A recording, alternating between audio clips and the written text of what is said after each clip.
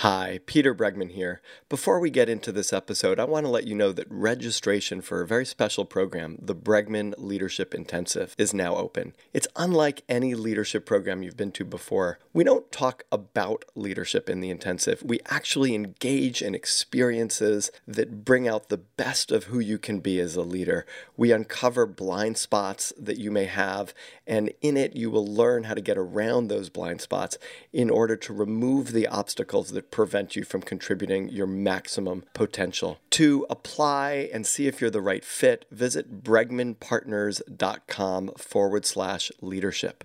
And you can learn more about the intensive there. We only have 20 spots open and we're filling up, so don't hesitate to apply now. That's bregmanpartners.com/leadership to apply for the intensive today. That's it for now. Enjoy the episode.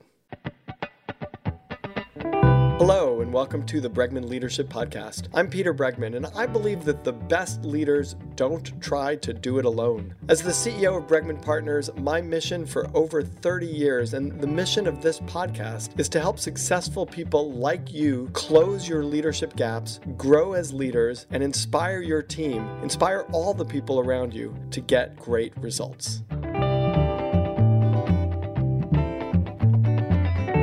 I'm delighted to have with us today on the Bregman Leadership Podcast, Steve Denning. I am a longtime follower of Steve's work. I read some early books that he'd written about story and narrative. One of them was The Secret Language of Leadership, How Leaders Inspire Action Through Narrative. Steve has come out with a new book called The Age of Agile, How Smart Companies Are Transforming the Way Work Gets Done. There's a lot of talk about Agile. It used to be settled in the realm of technology companies. It's breaking out into broader organizations, and leaders all over should understand the concept of Agile and how it's applied in organizations. And I'm delighted that Steve has agreed to join us on the Bregman Leadership Podcast. Steve, welcome. Thank you. Steve, you made your own kind of agile shift from all of this work that you had done around communication and storytelling and narrative and the way that leaders inspire through communication to writing about agile and the age of agile and the importance of agile and how it's being used in organizations. And I'm curious about the story behind your shift in moving from where your focus was to now the focus on agile management. Well, when I left the World Bank, people were keen to hear how had I managed to launch a strategic shift in what is known as the world's most change-resistant organization. And what was the strategic shift that you led there? From what to what? That was the idea that the World Bank, as an organization that lent money to reduce global poverty, that it should be sharing its knowledge as well as lending money.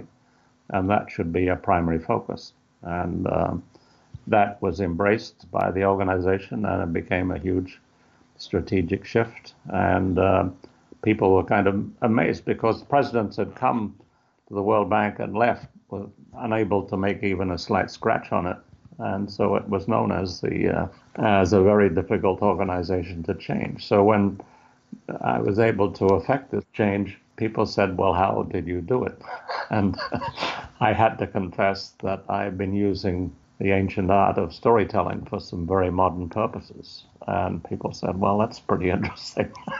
Why don't you come and teach us about this strange idea? And so when I left the World Bank in 2000, I spent the next 10 years wandering around the Fortune 500, teaching them how to use the power of storytelling to embrace strange new ideas. And of course, there's a lot of work that's come out of that now with sort of derived maybe from the first work that you were doing around how to engage people, not just intellectually and with facts, but emotionally and with narrative to kind of move them both psychologically and actually. I mean, there was a lot of talk about emotional intelligence, but when you read all those books and looked for what exactly you're meant to do 9 a.m. Monday morning when you're facing a group of disgruntled employees and you're about to explain some change that is going to turn their lives upside down, what do you do to actually get them not only to understand and accept the idea, but to embrace it and become champions of it. And those books, those studies shed no light on that particular issue. 100%. 100%. I agree with you. I wrote a book on emotional courage, the willingness to feel things. And part of what I've talked about is the fact that there's never been a more dry intellectual conversation about anything as there is about emotional intelligence, that it actually does not engage the emotions at all, that conversation. So what you're saying is your storytelling was a way around that to actually engage the emotions. Well, it was not a way around it. It was a way to it. Through the heart of it. Right, through the heart of it. I mean, Lance Secretan's book called Inspire was a typical example, which, so with a title like Inspire, you think, well, I'm going to learn how to inspire people. So you're reading this book and it goes on, and you keep waiting for the section that's going to tell you how to inspire, and it's about becoming emotionally intelligent and so on and so on. But no clue on how you're going to inspire. But finally, you get there, page 166, how to inspire people. And it says, well, if you haven't already grasped how to inspire people, you haven't grasped emotional intelligence. But I suggest you go back and reread the first 160 pages. So that was typically what these books were like. That the key issue, the key question, the absolute heart of the matter was missing. It was exciting for organizations because they initially, back in 2000, they thought this idea is bananas, storytelling. I mean, it was not at all popular, but people were desperate to change, and so they tried it out, and lo and behold, it actually worked. So there's very successful practice coaching organizations how to inspire change. But a funny thing happened after 5-8 years of this, is that I noticed that the changes didn't stick. That you launched the change and it was very successful and the CEO loved it and there was a big program, and then I come back after a few years and nothing. And what happened? Oh, well, the CEO left, or there was a budget crunch and we decided to cancel that. And it was always a different reason, but the change didn't stick. So in 2008, I started to look into, well, why is this so? Is there any sign of intelligent life on the planet? Where organizations don't embrace a good idea and then throw it away 5 minutes later. And so I was writing a book on high-performance teams and the theory of high-performance teams in general management literature, and all the books, Richard Hackman and everyone said high-performance teams are accidents. The stars have to be aligned, the weather has to be right, it has to have some accidental combination of people, and if you have all of those things, everything is aligned, then you might have a high-performance team. But otherwise, you will have good teams, but you will not have teams that really excite people. These are accidental, they're very rare, and so I started to look into that. So I started asking people, do you know of one?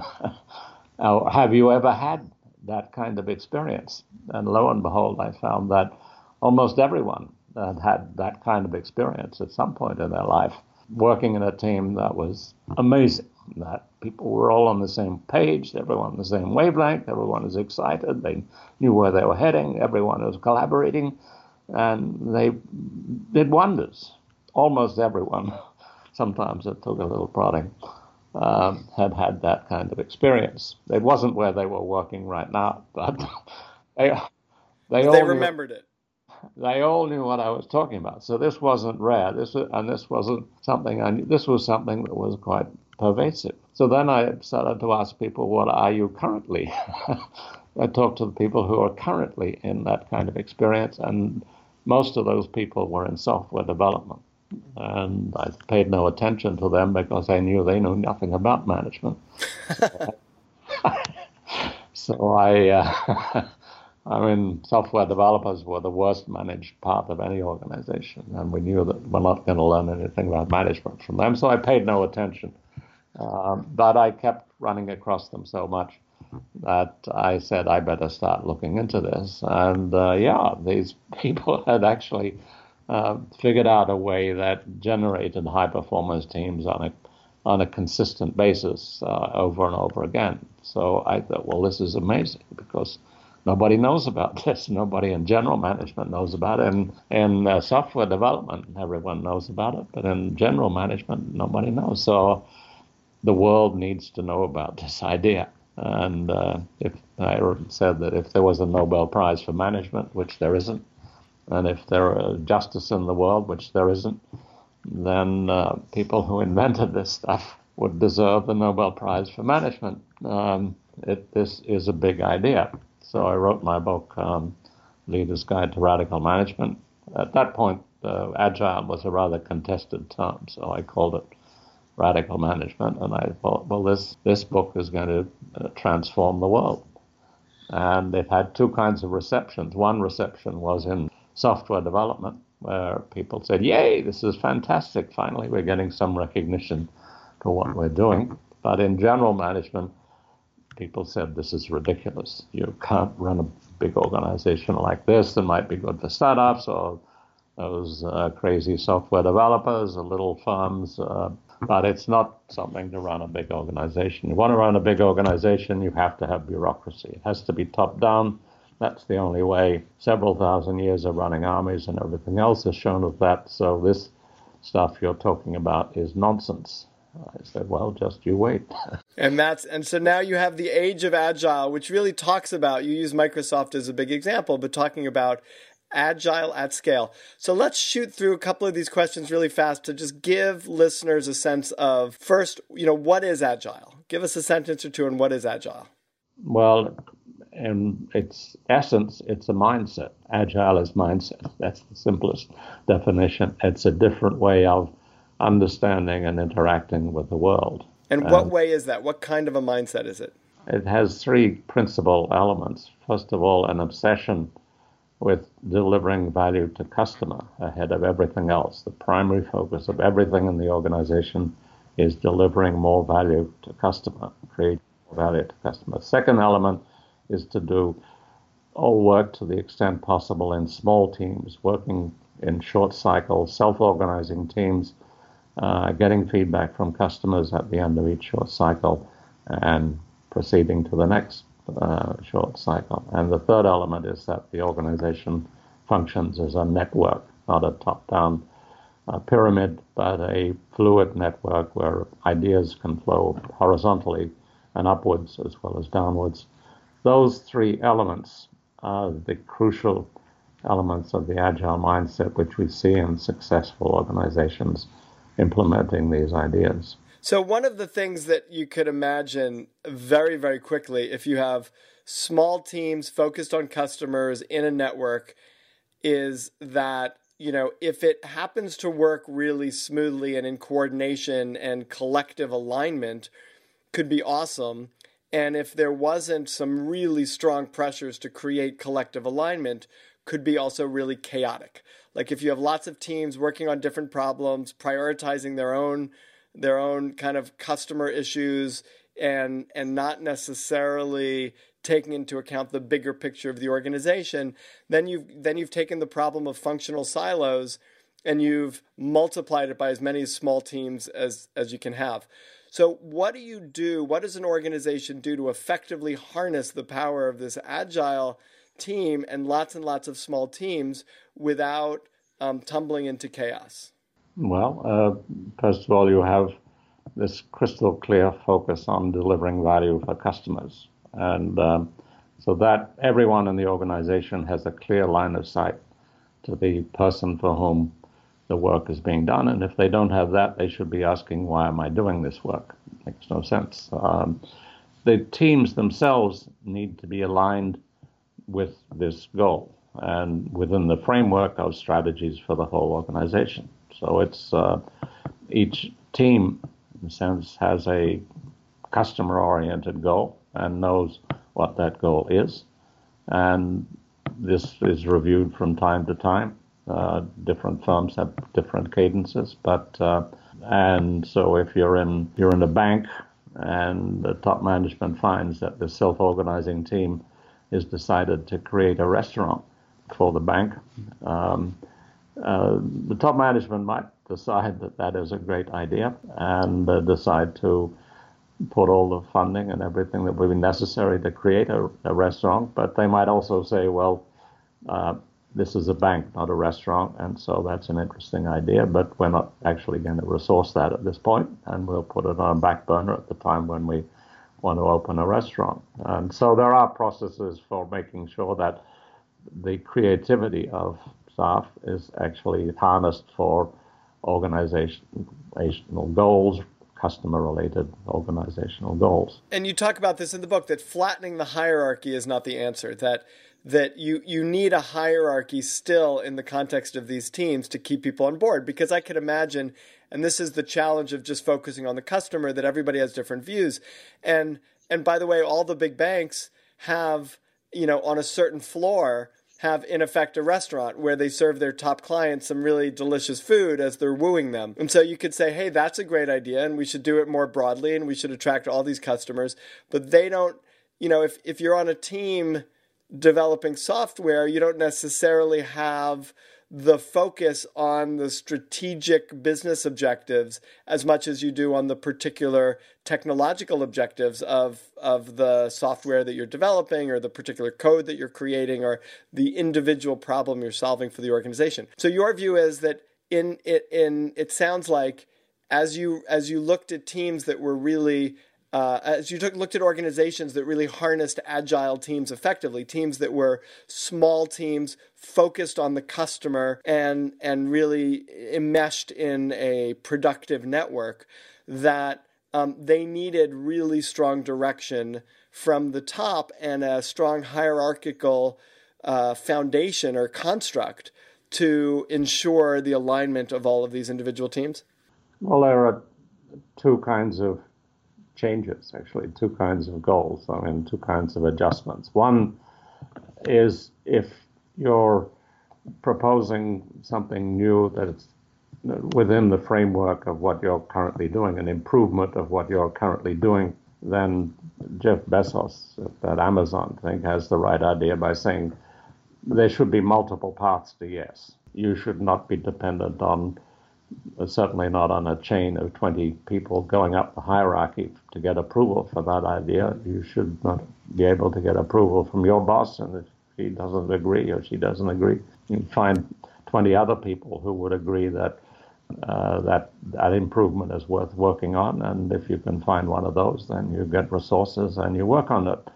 So you make it very easy to make improvements to existing things. But if you're doing something that is an irreversible shift, like launching a restaurant chain in a bank, that is something that the top management should, and Jeff Bezos calls him the chief slowdown officer.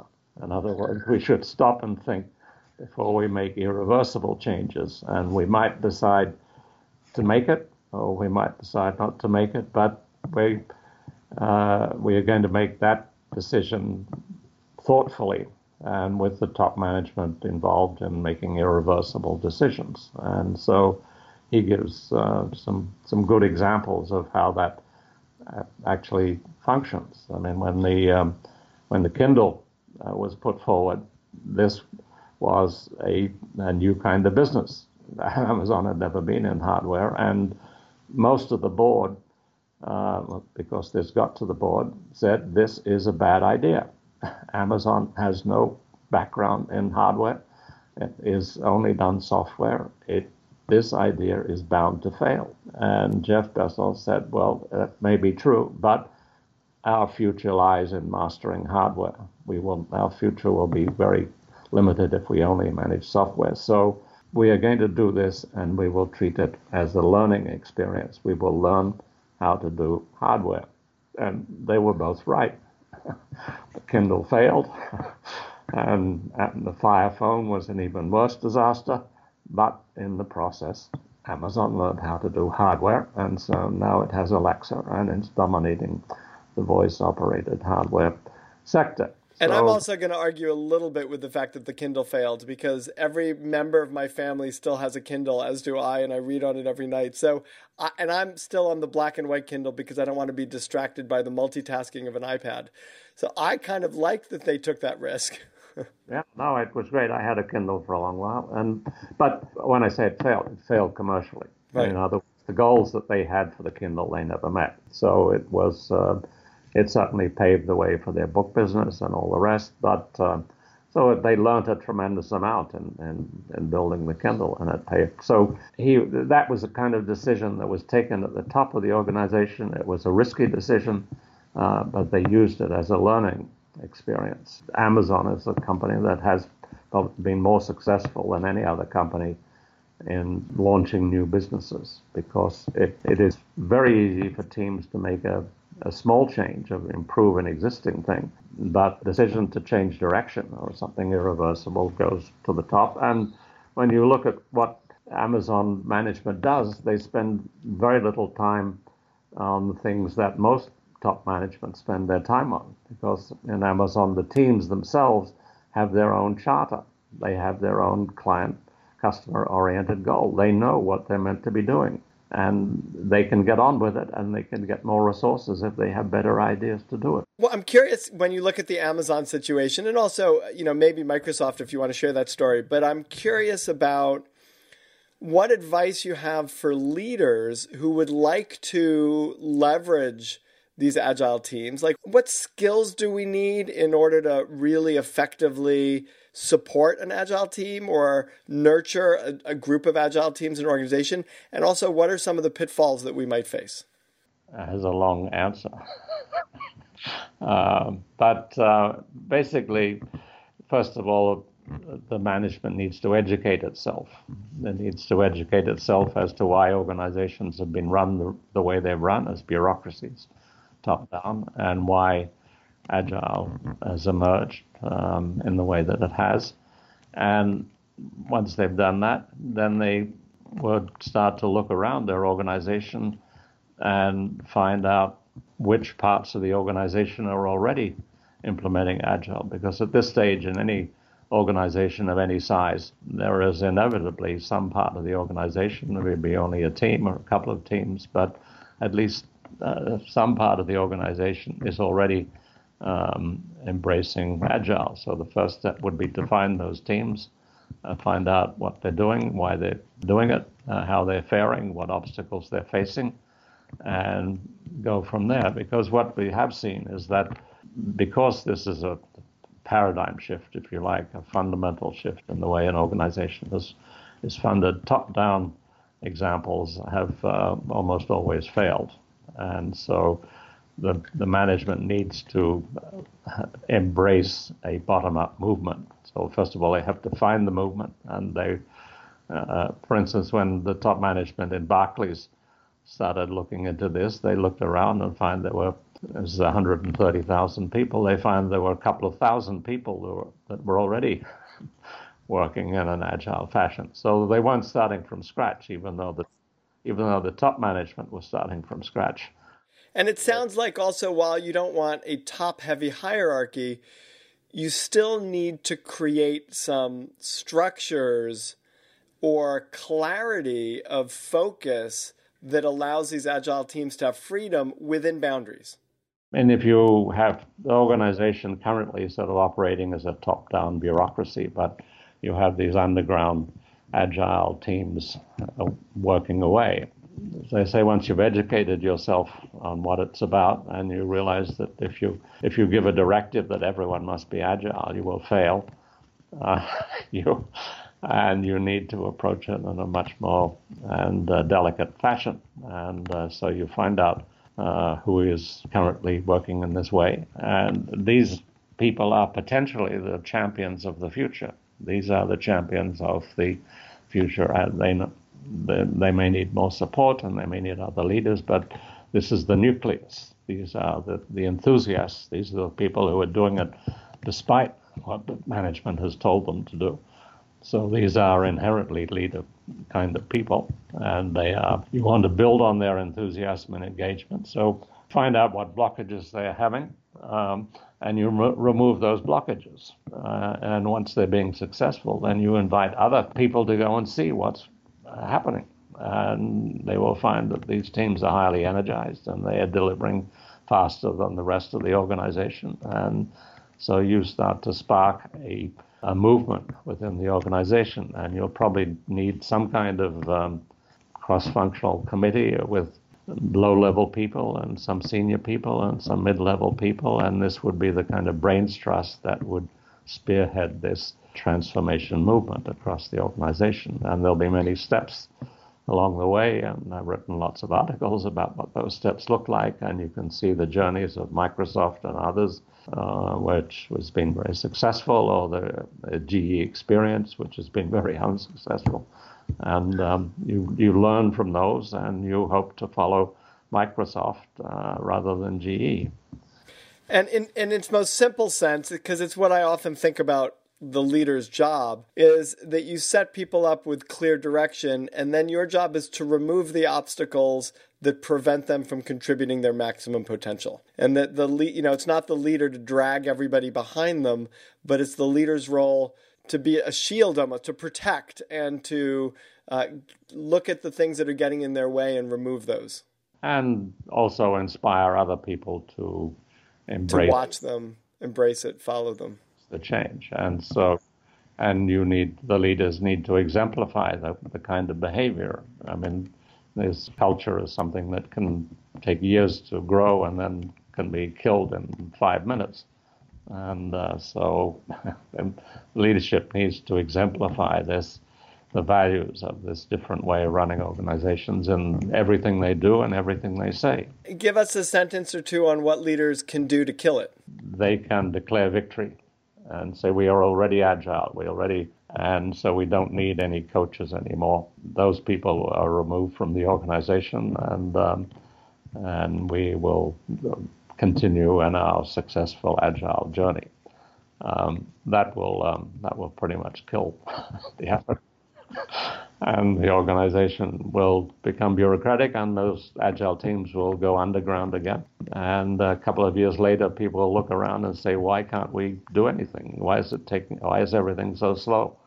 So in some ways, the leader's job is to maintain a certain amount of tension between the bar that people are trying to reach and the process of reaching it. It's a very, very interesting leadership role, which is to say, in some ways, people could be criticized for never being satisfied. But what you're saying is really be thoughtful about not being satisfied too easily or too quickly, because the tension of not having yet achieved what is possible is a really important tension to keep people inspired and energized. You also need to have a common vocabulary, a common language to talk about things, and so that the mindset has a way of communicating itself. And what you see is that different organizations have embraced different terminologies, different vocabularies. But the successful organizations have standardized on a vocabulary, a terminology that helps the organization feel that this is a homegrown kind of thing. This is not something imposed on the organization. It's like language. The English language isn't imposed on us. We actually use it, and we can adapt it, and we can explore it, and we can change it. But it's a very useful thing, and it's that sense that the vocabulary that the organization decides to embrace is a way in which the mindset can make itself felt. I mean, people sometimes say, well, a mindset is a very hazy kind of notion, and how can you run an organization on a mindset? But in fact, I mean, the big changes, historical changes, have come through changes in mindset, whether it's the scientific revolution or the revolution in astronomy or the Enlightenment or even scientific management. These were changes in mindset. A mindset is a very powerful thing once that a whole group of people decide to embrace it and start thinking and interacting with the world in a different way. But of course, if people are entrenched and stuck in the old mindset, then it can take a very long time for the change to actually happen. I mean, the core idea of Agile was articulated by Peter Drucker in 1954 when he said that there is only one valid purpose for a corporation: to create a customer. That is the central idea of Agile. And corporate corporate world basically ignored that for 50 years and instead did all sorts of other things. And in the 21st century, it became apparent that the customer was actually in charge of the marketplace. There'd been this enormous power shift from the seller to the buyer, from the producer to the customer.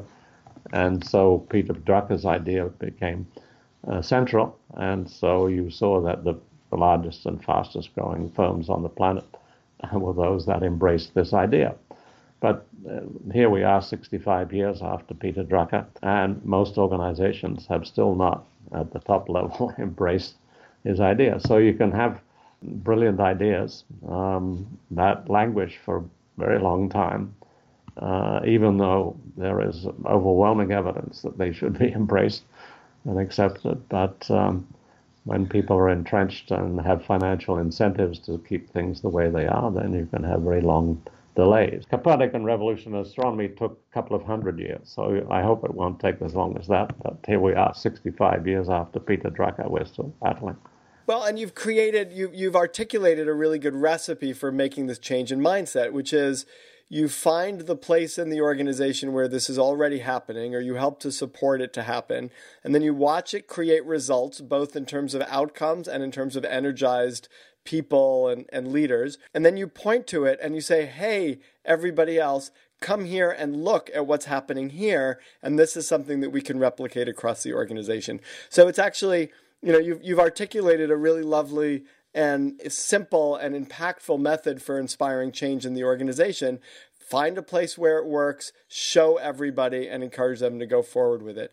I love this book. Steve Denning. The book is The Age of Agile, How Smart Companies Are Transforming the Way Work Gets Done. We've only just touched the surface of this in this conversation, but it's obviously, if you don't know about Agile, it's something to know about because it's both a powerful force that already exists in a lot of organizations, and it's a really smart way of managing work so that it's focused on the customer in a way that really gets the kinds of results that organizations are looking for. So again, I guess as Peter Drucker would say, so organizations can create customers and that everybody can be working towards that goal. Steve, thank you so much for joining us on the Bregman Leadership Podcast. I've enjoyed it. Thanks a lot.